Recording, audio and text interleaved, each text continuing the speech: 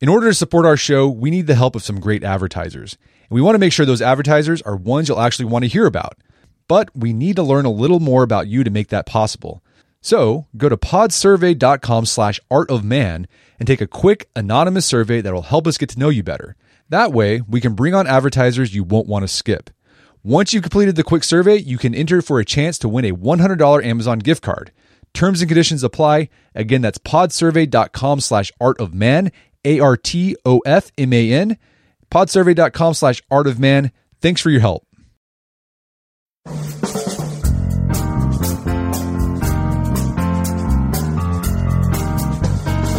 Brett McKay here, and welcome to another edition of the Art of Manliness podcast. Now, if you've read a lot of personal finance advice, you know that it usually concentrates on what you can't do, what you shouldn't buy, and how you shouldn't spend your money. What it doesn't often offer is a vision of what all that scrimping and saving is for. My guest today argues that while knowing how to save money is hugely important, it's also important to know how to spend it. His name is Ramit Sethi. He's the author of the book, I Will Teach You to Be Rich. It's out now as a revised second edition, 10 years after the publication of the original. We began a discussion going over what has and hasn't changed over the past decade when it comes to personal finance. Ramit then makes the case that living what he calls a quote-unquote rich life involves not only knowing where to cut back on spending, but where to increase it in places he calls money dials. We then get into some practical ways to better manage your money to ensure you spend it less in areas you don't care about and more in those you do, including how to manage and pay off credit card debt, the bank accounts you need and how to set them up so that your finances are automated, and why you need to start investing today. And we end our discussion on the idea that the big money decisions that many people ignore are more important than the small ones that get a lot of attention. After the show's over, check out the show notes at aom.is/richlife. Ramit joins me now via Skype.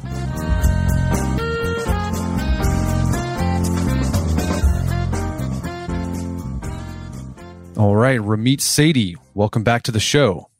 Thanks for having me back again. So last time we had you on, we were discussing behavioral science and psychology and how that influences decisions we make in our finances and diet and exercise.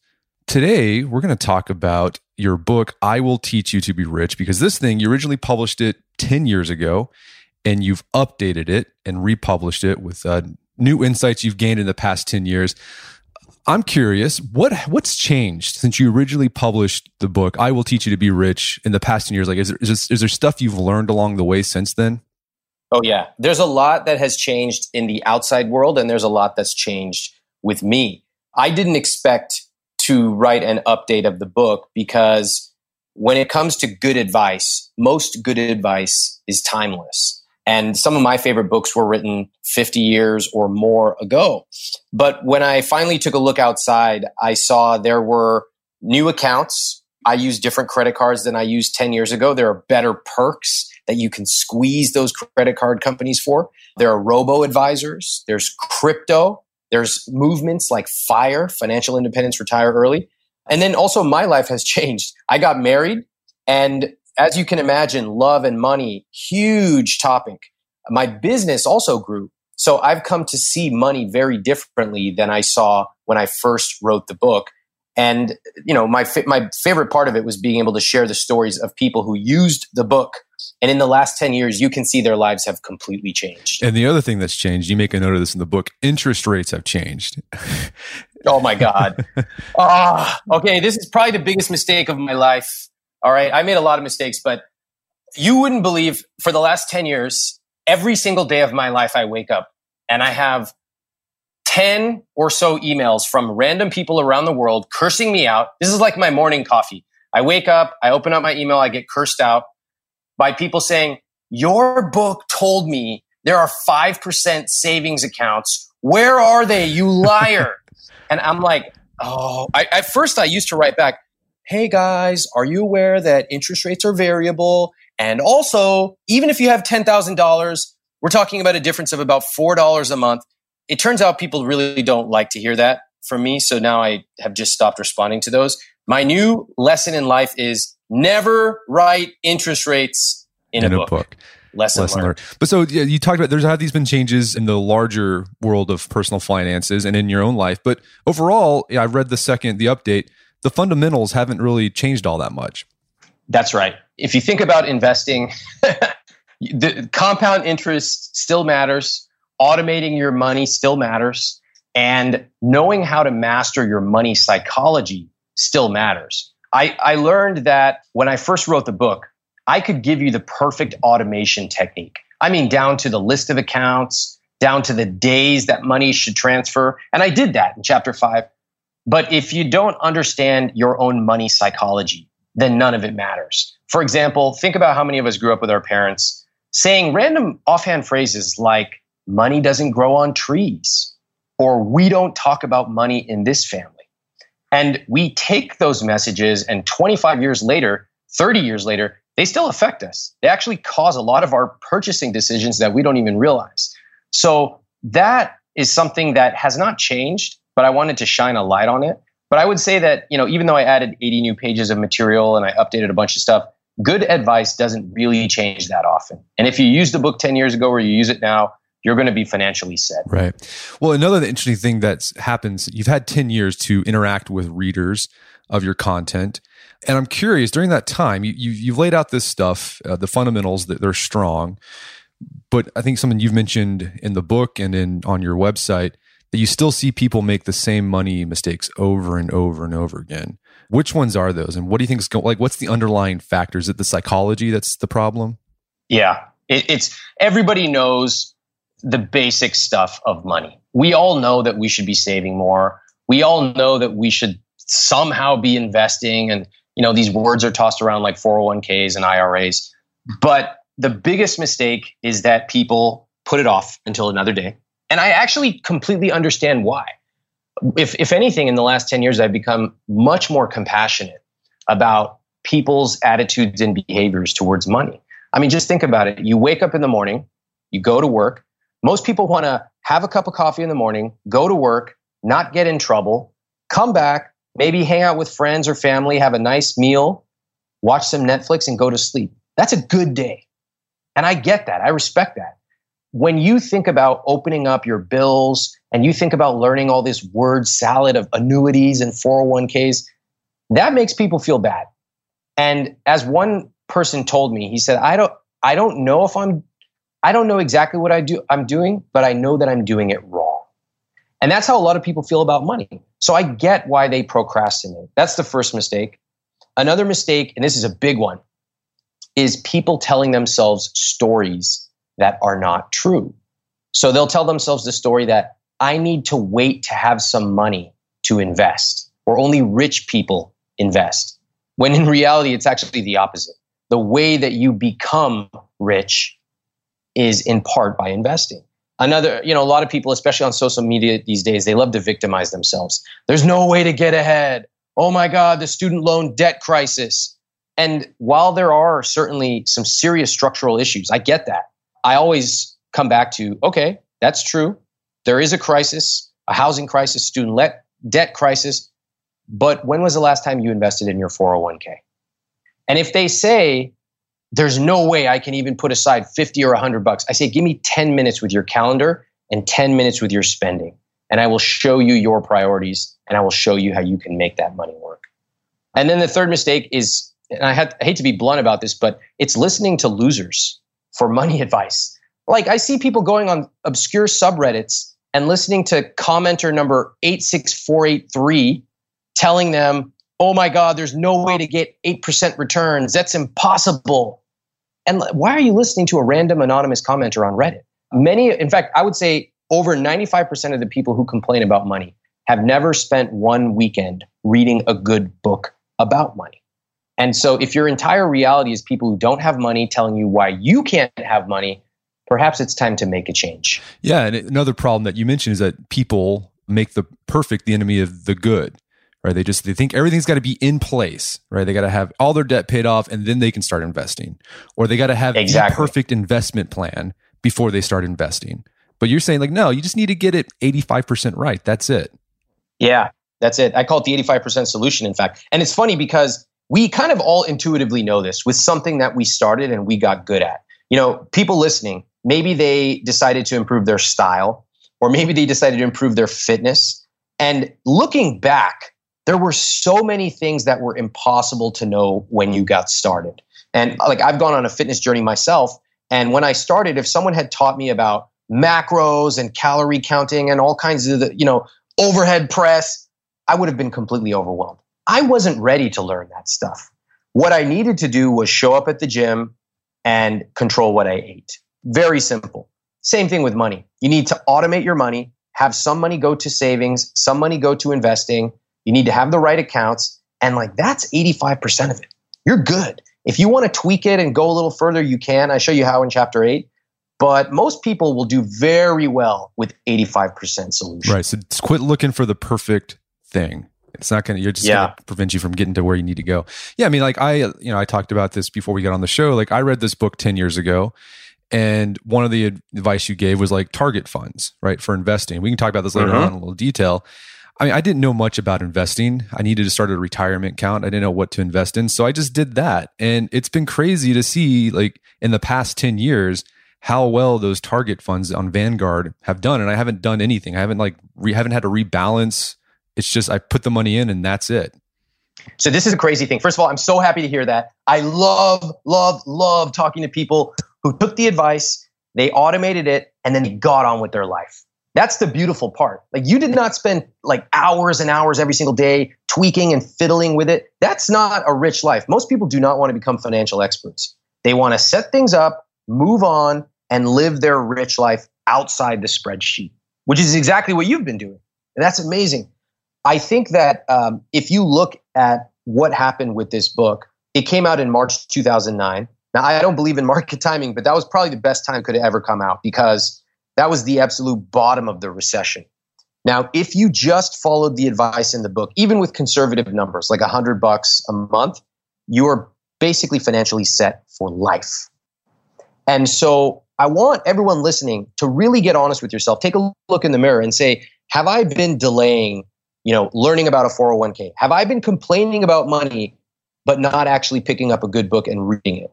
The key thing about what you said, which I love, is most people in most parts of life want more control, right? They want to have control over their living environment, their work, their career, all that stuff. With money, it's ironic that the more you try to control every last bit, the less successful you're going to be. And in fact, we see this with portfolio managers, people who fiddle around actively investing. They actually fail to beat the market over 80% of the time. And what you can see is all you need to do is automatically set money aside, pick a simple investment, and then get on with your life. And you will outperform over 80% of professional investors.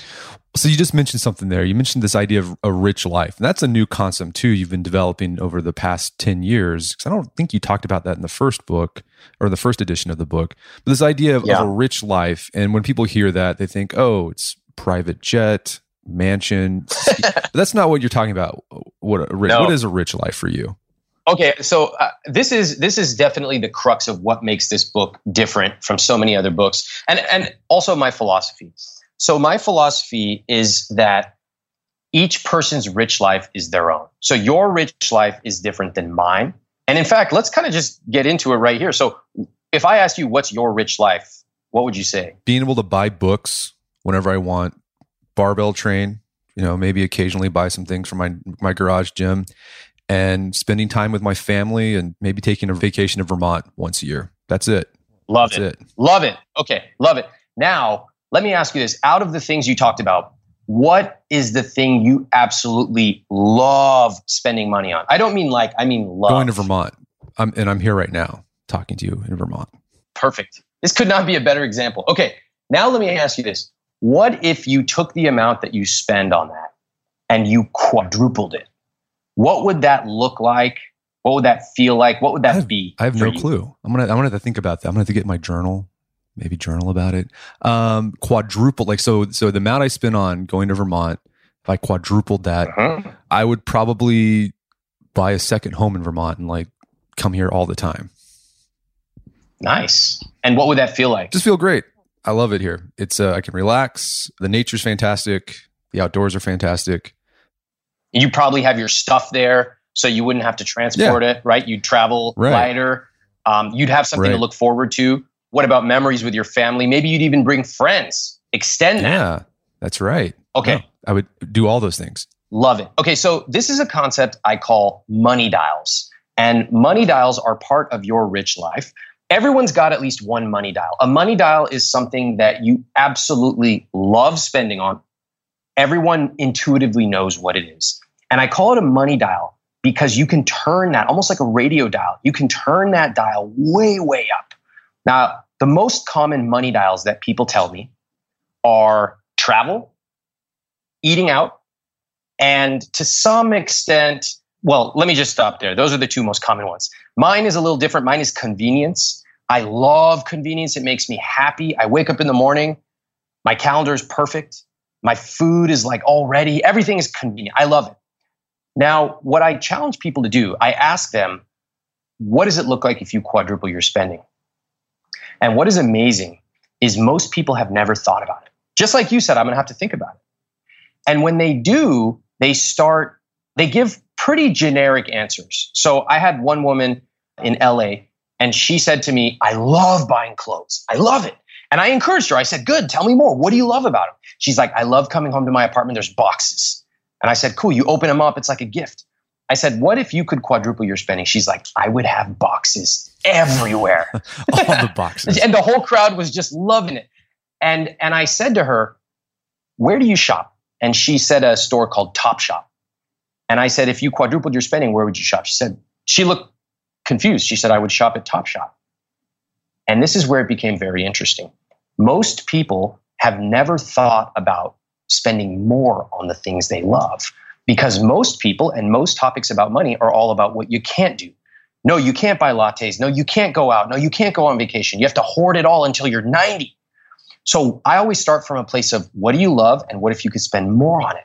And I challenged her to get specific, to dream bigger. If you quadruple your spending, you're not just going to buy more of the same clothes. You might actually turn that dial way up and you might shop at a different brand, or you might fly to a headquarters and factory of a brand you love and take a behind the scenes tour and even get something custom created for yourself. So I share this example because you love Vermont. If you quadrupled or 5x or 10x your spending, it's not just adding a little bit more. You can actually completely change the entire experience. And I always say, spend extravagantly on the things you love as long as you cut costs mercilessly on the things you don't. This is a totally different way of looking at money than most people who only focus on the things you can't do. Yeah, that's a good point. Because most personal finance advice is like, this is something you've been railing against for the past 10 years. Like, skip the latte. If you skip the latte, your retirement will be set. And it's like, well, yeah, but you're missing out on that latte. You enjoy it. It's a part of your routine. It gives you pleasure. It gives you joy. And money's there to like also enjoy life as well. It's there to be spent and it's there to be used. I grew up and I grew up in a middle-class family, pretty large family. And one thing I learned is I love strawberries. But when we got strawberries, I would always try to save them because I like them and I wanted to extend the pleasure. But inevitably they would go bad or they would get eaten. And so I have a new philosophy, which is strawberries are meant to be eaten. And money is meant to serve your rich life. So you notice that most of the advice out there that tells you what you can't do, it never really ends up telling you what you can do. So it's interesting. This has really bled into people's psychology, especially in America.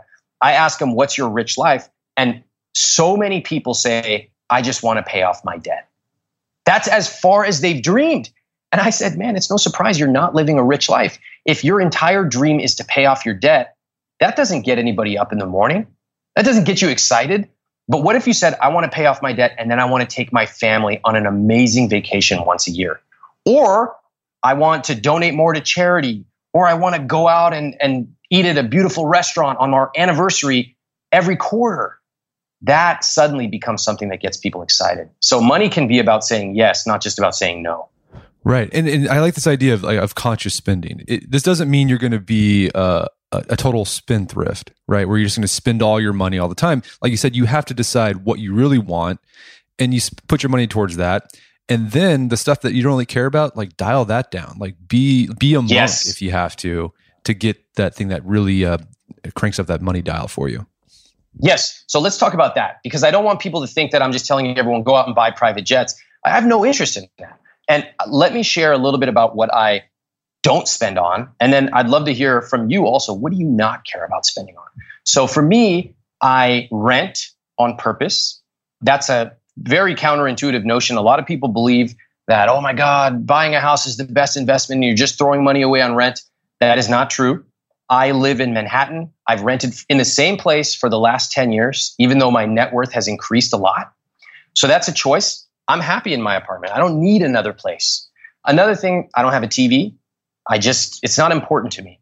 So those are a couple of areas where, and I have the same computer for the last 7 years, MacBook Air, simple. It runs, it might be a little loud, but it works. And those are things where I'm like, yeah, it's good enough. I don't need to spend more. On the other hand, I love convenience and I love to travel to really, really nice locations and hotels. So I will spend a lot on that guilt-free. That's my conscious spending. What about yours? So I don't care much for cars. Like doesn't get me going. Like I could drive. We have like an 11-year-old. No, how old is it? It's a 2007 Honda Element. Love it. It's got almost 200,000 miles on it. And I'm going to ride that thing to the ground. And it's pretty dorky looking. I'm not a big, but it drives, gets you going where you need to go.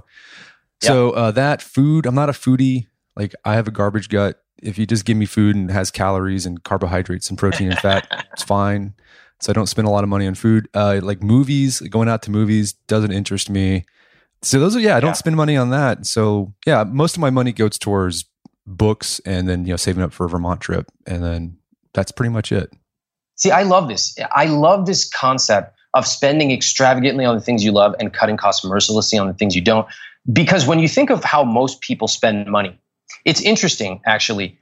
First of all, notice that in America, everybody tells you how to save, but nobody teaches you how to spend. Think about that. And so where do we pick up our spending lessons from? We pick it up from Instagram, which tells us to just spend on stuff to keep up with other people, even though we may not even like it. We learn to spend from our parents and the people around us who probably have different values than we do.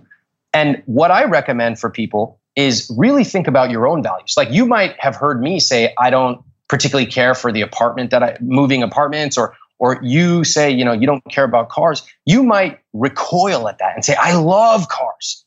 And my answer to that is awesome. Then you should spend more on a car. But you also have to be honest with yourself about what you don't care about. And this takes a higher level of reflection than just spending a little bit here and a little bit there and getting to the end of the month, looking at your bills and shrugging and saying, I guess I spent that. I like that a lot. And it could be different for every person. So maybe someone doesn't even have a house or an apartment and they live in a van and they go camping all the time. Yeah, that sounds like hell. That sounds like hell to me, by the way. But I respect it. Like we all have our own things. One guy in my book, he's right at the front. He said that he used my book and he got it 10 years ago. He and his wife retired in their mid-30s and they travel around the country in an RV. And I was like, I would rather be dead than travel in an RV around the country. But I love that that's his rich life and that he and his wife together dialed it in and created their own rich life, and they are unapologetic about it. Our rich lives can all be different. It's just about you deciding what yours is and not letting anyone in society tell you that you should feel guilty about it. Right. And a rich life can be not just about spending more on material things, but the kind of lifestyle you want. So maybe you're willing to way downsize your house so you can be a high school football coach instead of a lawyer. It's so interesting. If you ask people right now, what do you truly want? What is your rich life? I would challenge the listeners. As I said, one comment that I get, there's 3 answers that I always get. One is, I want to pay off my debt. We already talked about that. The second one is this word, freedom. It sounds logical, but it's actually really vague. I say, okay, freedom, what does that mean to you? And then they look at me with their eyes glassed over. They've never actually thought about what that means. So freedom, what is it? Does it mean you don't have to go into an office? Does it mean that you don't have a commute? Does it mean that, you're working 3 months a year from somewhere else, or you're not working at all? What does it mean? That's why I pushed you on the Vermont question. I want people to be ultra specific. My answer when I first moved to New York was, I want to be able to buy appetizers. That's my rich life. Because growing up, we could never afford it.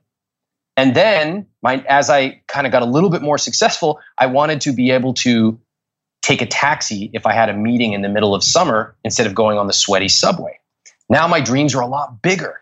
But that's the level of specificity I want for people to have. I don't want words like freedom. The third answer, by the way, they give me is, I want to have $1 million. And of course, that number is totally arbitrary. Depends if you live in Kansas, Manhattan, et cetera. Right. But what I want people to do is get as specific as saying, I want to buy appetizers without ever looking at the price. And whatever that is for you, that is the level of specificity that will help you create your rich life. Oh, I just thought of another thing I like to spend money on. Entertaining. My wife and I love inviting people to our homes, feeding them. Love it. Talking. I enjoy it. Love it. And it's not that like, it's not like we're like, it's sometimes pizza, but I want to be able to buy pizza and not have to worry about it. I love that. We're going to take a quick break for a word from our sponsors. Wedding season is coming up, and if you are preparing for the big day, I know wedding planning can be really intimidating, but finding the perfect suit shouldn't be. Indochino makes it easy to get a fully customizable suit right from your home. Don't just wear any suit on your big day, wear a custom made-to-measure suit. Suits start at just $499, which is about the same price you'd pay for an off-the-rack suit at a department store, and they've also got custom made-to-measure shirts starting at just $89. So I've talked about my Indochino suit on the podcast before. They've been a long-time podcast sponsor. It's navy blue. The measuring process was super easy. They got these video guides you follow. You'll need another set of hands to help you out with that. But the really fun part is customizing it. Got to customize how I wanted the lapels on the jacket, the pockets, the lining. I went no pleats on the pants on this suit. A lot of fun. And then in a few weeks, you have a made-to-measure custom suit sent directly to your door. When planning your wedding, get a suit as unique as you with Indochino. Go to Indochino.com and use code manliness to get 10% off any purchase of $399 or more. That's INDOCHINO.com, promo code manliness. All right, if you have a family, then you need to get term life insurance to protect them. It's one of the smartest financial decisions you can make, and the start of the new year is the perfect time to get it done so you can focus on whatever else the year has in store for you. Fabric by Gerber Life was designed by parents for parents to help you get a high-quality, surprisingly affordable term life insurance policy in less than 10 minutes. Fabric has flexible policies that fit your family and your budget, with quality policies like $1 million in coverage for less than $1 a day. There's no risk to apply. They have a 30-day money-back guarantee, and you can cancel at any time. I remember when I was a new dad, I had a lot of thoughts going through my head. One of them was, how can I take care of my family when I'm gone if something happens to me? Well, so one of the first things I did, I got term life insurance, one of the best decisions I made. Join the thousands of parents who trust Fabric to protect their family. Apply today in just minutes at meetfabric.com/manliness. That's meetfabric.com/manliness. meetfabric.com/manliness. Policies issued by Western Southern Life Assurance Company, not available in certain states. Prices subject to underwriting and health questions. Daylight saving time is starting up again. The goal of this is to give us more daylight from March through November. By setting our clocks forward, it may feel like there are more hours in the day, but if you're hiring, it doesn't necessarily help you find qualified candidates for your roles any sooner. There is only one way to do that: ZipRecruiter. And right now you can try it for free at ZipRecruiter.com/manliness. ZipRecruiter works around the clock to help you find qualified candidates. Once you post your job on ZipRecruiter, they send it to 100 plus job sites so you can reach more of the right people. ZipRecruiter's smart technology also quickly scans thousands of resumes to identify people whose skills and experience match your job. Spring forward with a new hiring partner, ZipRecruiter, and find top talent sooner. See why 4 out of 5 employers who post a job on ZipRecruiter get a quality candidate within the first day. Just go to this exclusive web address to try ZipRecruiter for free. ZipRecruiter.com/manliness. Once again, that's ZipRecruiter.com/manliness. ZipRecruiter, the smartest way to hire. Picture that thing you've always wanted to learn. All right, you got that in your head? Now picture learning it from the person who's literally the best at it in the world. That's what you get with Masterclass. This year, learn from the best to become your best with Masterclass. Masterclass offers over 180 world-class instructors, and many of these instructors are former AOM podcast guests. You can learn negotiation from Chris Voss, leadership skills from Jocko Willink, how to master your habits with James Clear. Plus, every new membership comes with a 30-day money-back guarantee, so there's no risk. So recently I went through the masterclass on negotiation with Chris Voss. A lot of useful information in there. Talked about the value of no in negotiation, how to use your body language and speech patterns to get your best out of a negotiation. Very well done. I really enjoyed it and got a lot out of it.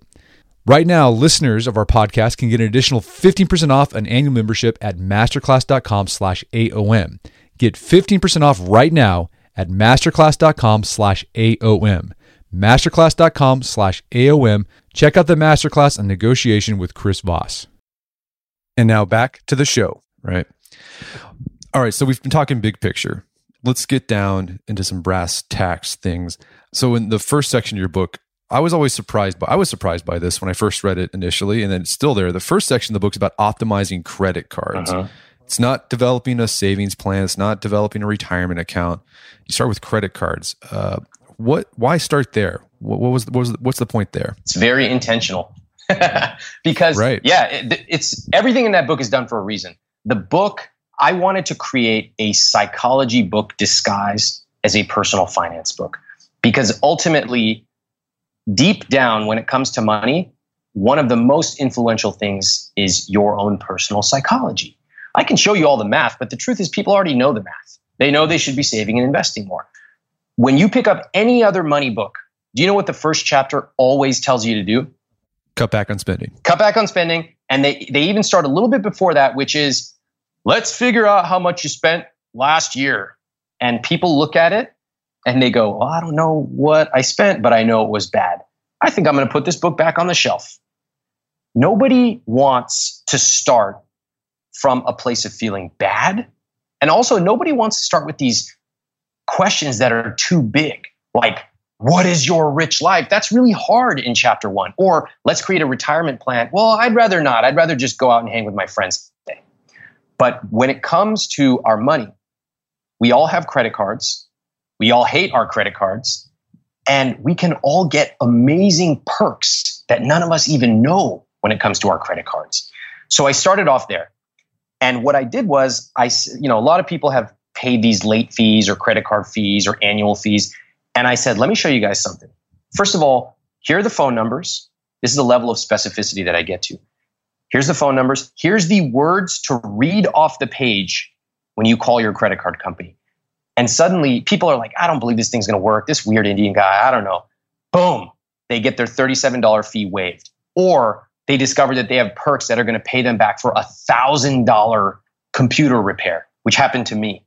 And suddenly they're like, oh my God, this actually works. And for the first time, instead of being passengers in their financial life, they're like, I can actually take control of this. So when they take control of a $37 fee or some perks on their credit card that I show them, suddenly by the time I take them to chapter 9 and I show you how to negotiate a $25,000 raise at work, they're a believer. They know that this stuff works. But if I put that in chapter 1, there's no way. People are not ready for that. So that's why I designed the book the way I did. So yeah, you're getting those small wins first to build up that sense of agency and autonomy, which will allow you to tackle bigger things because you know you have the capacity to do that stuff. It's just like training. It's just like any sort of skill building, but you need an instructor who's very intentional about it. Otherwise, I just give you a bunch of information and charts and you look at it and you feel bad and you move on. And I would bet for a lot of people listening, that's happened. We've read a blog post that made us feel guilty about not saving more. The difference and the reason that there are so many I Will Teach You to Be Rich success stories is that the book is created with psychology first. And if you get that right, then you know people are going to have a very successful journey. Well, another thing about the psychology of starting with credit cards, paying off your credit card debt, that's a big win. It's a big win. A big one because you imagine all the interest people are paying by just paying the minimum payment on their credit card. Once you pay that off, you free up a lot more cash that can start going towards things you actually want to spend your money on. Yeah. It's funny. One of the common objections is, I don't have the kind of money to be able to invest every month. And it could be, some people say I don't have $100 a month. Some people say I don't have $1,000 a month.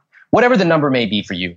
The truth is that if you had a third party come in and take a look at your spending, not making you feel bad, but just saying, hey, here's 3 scenarios. You can choose. If you like eating out, great. Keep eating out. In fact, spend more on eating out. Great. But here's a couple areas that you seem to just be spending a little bit. And is this really important to you? And just that consciousness of saying, man, I didn't realize that it all adds up to this much. I could take that cash and redirect it to something else, whether that be credit card debt, saving, investing, or even just spending it on something you actually love. That is very empowering to people. And so that's why I always start from a place of yes, and what do you love? And then we figure out what you don't actually like. And another interesting thing about your approach to credit cards, a lot of personal finance people out there will say, okay, pay off your credit cards as soon as possible. And you'd say, yeah, I'd agree with that. Get rid of those interest rates, whatever. But then the personal finance people would say, and then cut up your credit cards. Don't ever use your credit card again. You take a more moderated approach to that. Yeah. I mean, look, we all live in the real world. So one of the reasons that most personal finance advice doesn't work, and we know that just by looking at the ballooning amount of Americans' debt, their poor financial literacy scores, is that the advice takes a very impractical approach. They tell people don't use credit cards at all. That's pretty unrealistic for most people. And what I say is like, let me actually show you all the amazing perks and benefits that your credit cards give you. So I show people the exact credit cards that I use and the exact system. When do I use a cashback card? When do I use a travel rewards card? And how do I upgrade them for free flights and free luxury hotel stays? And I show some stories of readers as well who paid for their entire honeymoon in the Maldives and Bora Bora. Like, these are tools that you can use, and you can squeeze these companies to get massive perks, but you got to understand how they work. And so I show you how to beat them instead of just abandoning them. Right. And and to reiterate the point here, like, people are using these credit cards, but they're paying them off at the end of the month before they get charged any interest. But yeah, you should not be carrying debt. And if you are, I show you how to build a plan, but I pay off my credit cards 100% every time. And in exchange, I get massive, massive perks throughout the year. Right. And also it can help you manage your finances. You can see where a lot of these credit card companies, they'll like break down like how you're spending your money on like gas or health insurance or whatever. You get a nice financial report. Yeah, it's all done for you, and it's just convenient. So I've actually, since the book came out the first time, I used to use cash a lot more, and I actually use cash far less. And the tracking and benefits of the credit cards are amazing, as well as the perks. Now, there's even better perks than there were 10 years ago. However, and I just want to say this just to be really upfront, you need to understand how credit works, and you need to understand that paying the minimum or late fees, those things can really, really disproportionately hurt you. So I teach you how to use it and how to use it effectively, but I don't believe in just saying don't use it at all. Right.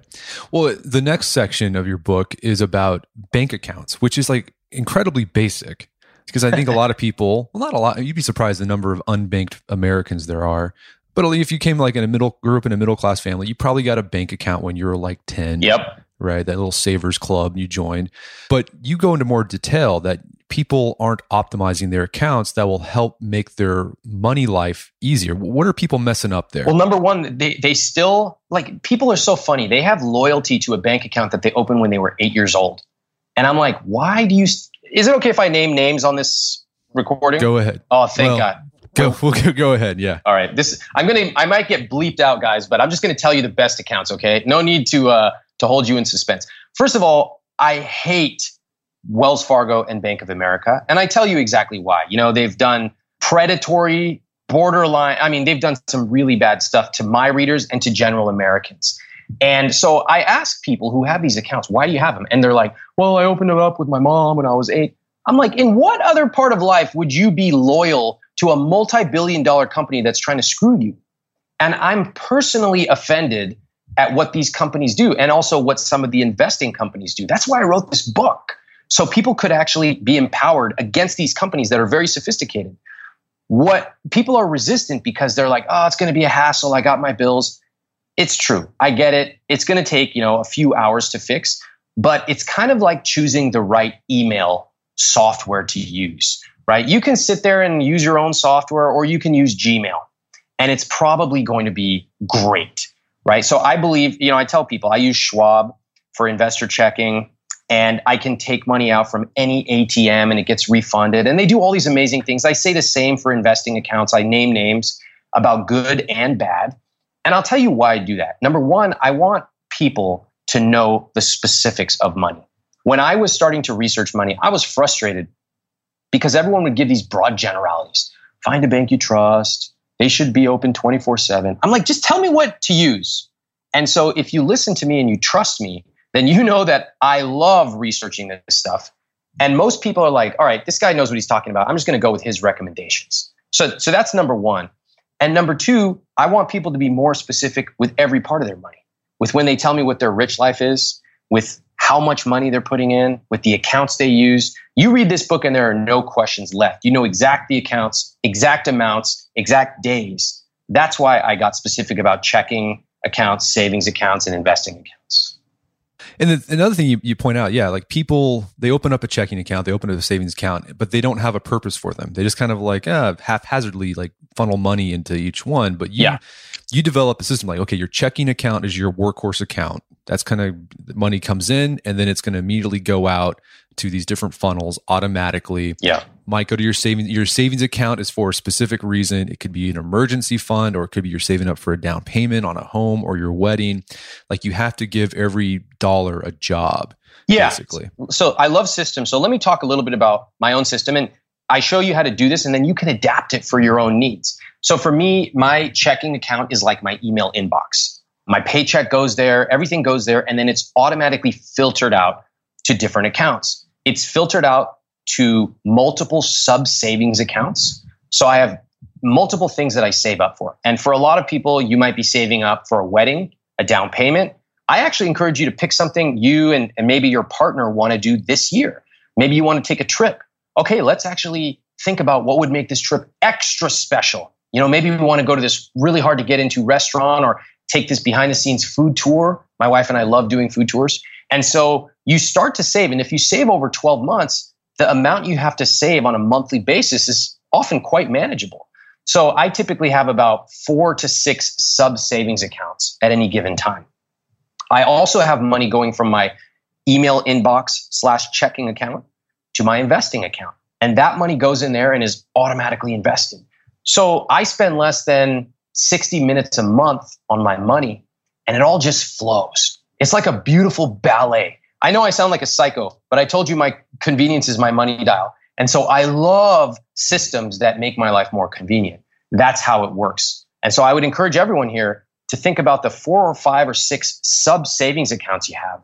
And suddenly your money goes from just this random pool into areas that you know, you love, and you can track. That is very empowering. No, yeah, like I said before the show, I was talking about when I read the book initially, 10 years ago, 2009, like I set up my system, sort of like how you recommended. And it's basically stayed the same. Yes. I've made tweaks along the way as I've learned more and as my situation has changed, but the general framework is still there. And it works. I don't have to really think much about it. I love it. And I love that. I love that your rich life is not sitting in Excel and logging into accounts. It shouldn't be. I talk a lot about how a rich life is lived outside the spreadsheet. And this may be true for a lot of people, particularly people who are in the FIRE community, financial independence, retire early. This is a whole new culture that has emerged, and it's pretty amazing. FIRE basically encourages people to save well over the recommended 10 or 20%. They kind of laughed and said, how about 70%? And so it's an incredible community that has basically taken these assumptions and just shattered them. But what you also find is that in the FIRE community, there's a lot of people who they use words like, I feel anxious about money. I feel nervous. I want to escape from my job. These are not the words of someone who is financially healthy, right? I want people to use money for positive words. I want to travel with my family, or I want to experience XYZ, or I want to eat out, or I want to buy a beautiful leather jacket, whatever it is you want. With FIRE, you will sometimes find deep FIRE adherents who really live in the spreadsheet. And every day they wake up and run another Monte Carlo simulation. And that is not what I encourage people to do. At a certain point, your system works. It's all it needs is time and discipline. And guess what? You earned the right to live outside the spreadsheet. It sounds like when you're describing that, sounds like an eating disorder, right? Like it's funny you say that. People who like just track their calories like obsessively, and to the point where it gets in the way of life. Like a psychologist say, you need help, you need therapy. Yeah. I want. That's a very interesting analogy. I want money to be a healthy, positive part of people's life. When in reality, if you ask people, what's the first word that comes to mind when you think about money? They will always tell me the same 5 or 6 answers. Anxiety, nervous, is it too late, embarrassed, shame, guilt. These are the most common answers. And what I want people to do is go from what I call hot to cool, Hot are those words that are emotionally hot, shame, embarrassed, guilty. Cool are things like decided. I decided to go to Thailand this year, right? I decided that I want to hire a personal trainer. I decided that I don't really feel like buying a TV because it's not important to me. Those are cool words, decided, words that you consciously choose as opposed to guilt, shame, and embarrassment. Yeah, going back to this analogy of food, so I count macros, but I try not to let it ruin my life. I mean, here's an example. I'm on vacation right now. Yeah. There's a lot of great restaurants around town. And so I'm not counting macros so much. I'm making sure I get enough protein, enough fiber. And then I kind of just leave. It's just sort of free reign because I want to be able to enjoy pizza and Ben & Jerry's ice cream with not having to worry, is this going over my carb mac? I don't care. I would just ruin it. So I use sort of a basic structure, but I don't obsess about it. And I think you can apply the same thing to your money as well. Totally. So you have reached a level of expertise and sophistication where you track, but you also know how to let loose sensibly. Right. And it's we track as well. My wife and I, we track our macros, and we went on a very long honeymoon, 6 weeks. And, I was a bit over ambitious. I was like, let's just try to work out 3 times a week. That'll be good. And then, you're in the middle of Kenya for parts of it and there's no gym. And so we're like, you know what? Fine. We did work on getting our protein in, but at a certain point, we're sitting with some of the best food in the world in front of us. And we're like, you know what? We're going to enjoy this because we have the confidence to know that when we get back, we're going to hit the gym, we're going to count, and we're going to be back in shape, just like it'll take. And it took us about 3 weeks. So I think that getting to that level where you can actually be happy, you can actually feel in control, but you can also know that it's okay to let loose once in a while. And nothing crazy is going to happen because you have the confidence in yourself to get back, get to work, and just go back to your old routine. That is a real joyous feeling, whether it's macros or money. Right. Well, let's talk about another specific thing that's troubling a lot of younger people, maybe not even young people anymore. You might be people in their 30s and their 40s still dealing with this, and that's student loans. What's your take on that? I'm sure that you have a lot of readers asking about that. Should they pay off their student loans before they start investing? Should they invest and then pay off the student loans at the same time? What's your take? My short answer on this one is that if you have student loans, you should create a plan. And the way to know if you have effectively created a plan is you should be able to answer this one single question. What is your debt payoff date? And what that means is you should be able to say to me, well, Ramit, my debt payoff date is February 2022, or whatever the month and year is. By knowing your exact payoff date, that is the culmination of you knowing, first of all, how much you owe. Most people don't. Second of all, putting a plan into place with automatic repayments. Most people don't do that. And the third is knowing exactly when your debt will be paid off using a debt payoff calculator. And almost nobody does that. So if you can tell me the answer to that question, you're doing great. And it doesn't matter. It might take you 3 years. Some people, it might take them 10 plus years. I will encourage people to invest at the same time. Why? Because one, and this is mostly psychological, although there's mathematical too. Psychologically, it's important for you to build the muscle of investing, even $50 or $100 a month. Now, yes, the mathematical side says you need to count your interest rates and you might be able to get a better return by paying off a high interest loan. You can read all of that stuff in that chapter in the book. My point is, most people don't realize that you can do both. And so when people often say, should I do X or Y? A lot of times my answer is yes and yes. And so I would encourage people to build the muscle of investing, because as soon as you pay that debt off, you're going to see how powerful investments are. Just like you did from using my book 10 years ago, you see how much that money has grown. It's massive. No, yeah. And when people see that, they're like, oh my God, I can continue growing my money. Yeah. And so let's talking about investing. So that's another thing. There's so much confusion about investments because people think it's about picking stocks. Yeah, it's not. That's what they think investing. And it's not, because if you think about it that way, you're going to get overwhelmed immediately. Instead, you advocate, just go for good enough. And for most people, like a target index fund from Vanguard is good enough. And, you can go on the forums and they'll say, well, you're missing out on, some interest or some growth there. But it's like, at the end of the day, is it going to make a huge difference? Probably not. Yeah. Investing is one of those areas there are so many bad parties involved in investing, people who want to make money off of you, that you literally do not know who to trust. So you have people telling you that, like, there's a billboard right outside in New York City here saying, be better than average. And in most of life, that makes sense. You do want to be better than average at your fitness and be better than average at your relationship. But in investing, average is perfect. And most people believe that if they are in control, if they take more time and read all these PE ratios, they'll be better. No, you will fail. You will not be good. Trust me. I know this, and so does all the data that I cite in the book. So the simplest thing you can do is pick a target date fund, and I talk about how to identify them. They're really low cost, and all you need to do is automate your money from your checking account straight there every month. You never see it. It just goes away into the investment account. You can track it every month, or I recommend 6 months. And that's it. The best use of your time now is to, number one, focus on earning more and funneling more in there because it'll grow. And number two, just get on with your rich life. You want to go out to eat at a restaurant? Go ahead. You already solved one of the biggest financial opportunities you have in your life, and that is automatically investing.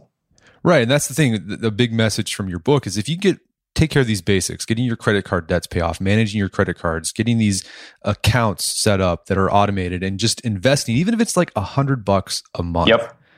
Like you got 85% there, you have some wiggle room. It's like going back to the macros. Like if you get basically your fiber and your protein and some basics, you've got wiggle room, and it's not going to destroy you if you enjoy yourself, or even if you slip up a bit. Yeah, that's exactly it. I call them the big wins. And what most people are preoccupied in life with is minutia. Oh my God, should I buy this sweater? And I don't know, should I spring for the extra large Coke?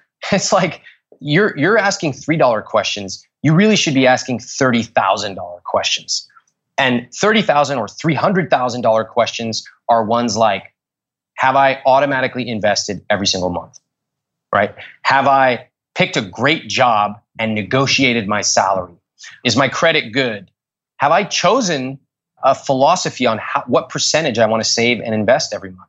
That choice, in fact, it would be much more valuable for every single person listening to increase their savings rate by 1% per year, just 1%, than to worry about ever buying a latte again.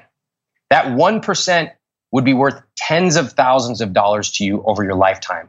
And you only have to decide it once per year, as opposed to making a decision 365 times a year for a $3 expense.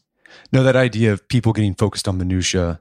A lot of people, they don't understand with personal finances. They either miss the big question or the big issue. So they latch on to those little small things about that don't really make much of a difference. Yeah. And like I said, I have a lot of compassion because most people are surrounded by other people who are minutia focused. So like the people listening, let me ask you, have you ever had maybe your friends or your parents or family say, wow, that must be nice, or I sure wish I could afford that, or, oh, why would you waste money on that? These are all words that people use to judge and influence you, but you always have to ask yourself, why would I take advice from this person? And if you are taking advice from someone who's not in a financial position that you want to be in, then you really need to question that advice. And I get this all the time from my readers. They're like, I have people who are in their 20s, 30s, 40s, and 50s, primarily 35 plus. And so sometimes it's their parents or it's their in-laws or wife or husband, and they're getting judged for a question. But I just ask them one question. Is this person in a financial position you want to be in? And they're like, no. Oh, I get it. I shouldn't listen to them. Exactly. Find people who you admire, who live the kind of rich life that you aspire to, and then think about what you can do that aligns with your own values. Don't listen to randos who tell you shouldn't, splurge for an extra large.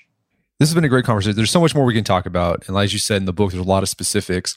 Where can people go to learn more about the book and the rest of your work? Okay, thank you. And this has been awesome. The name of the book is I Will Teach You to Be Rich. You can get it on Amazon, Barnes & Noble, or at any bookstore.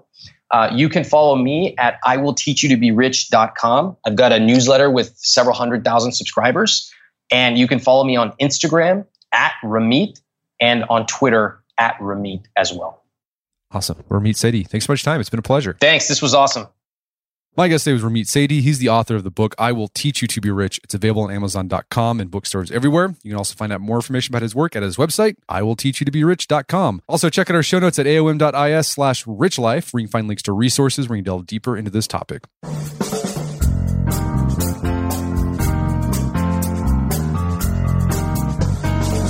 Well, that wraps up another edition of the AOM podcast. Check out our website at artofmanliness.com, where you can find our podcast archives, as well as thousands of articles we've written over the years about personal finance, how to be a better husband, better father, physical fitness. Also, if you'd like to enjoy ad-free episodes of the Art of Manliness podcast, you can do so on Stitcher Premium. Head over to stitcherpremium.com, use code manliness to get a free month trial.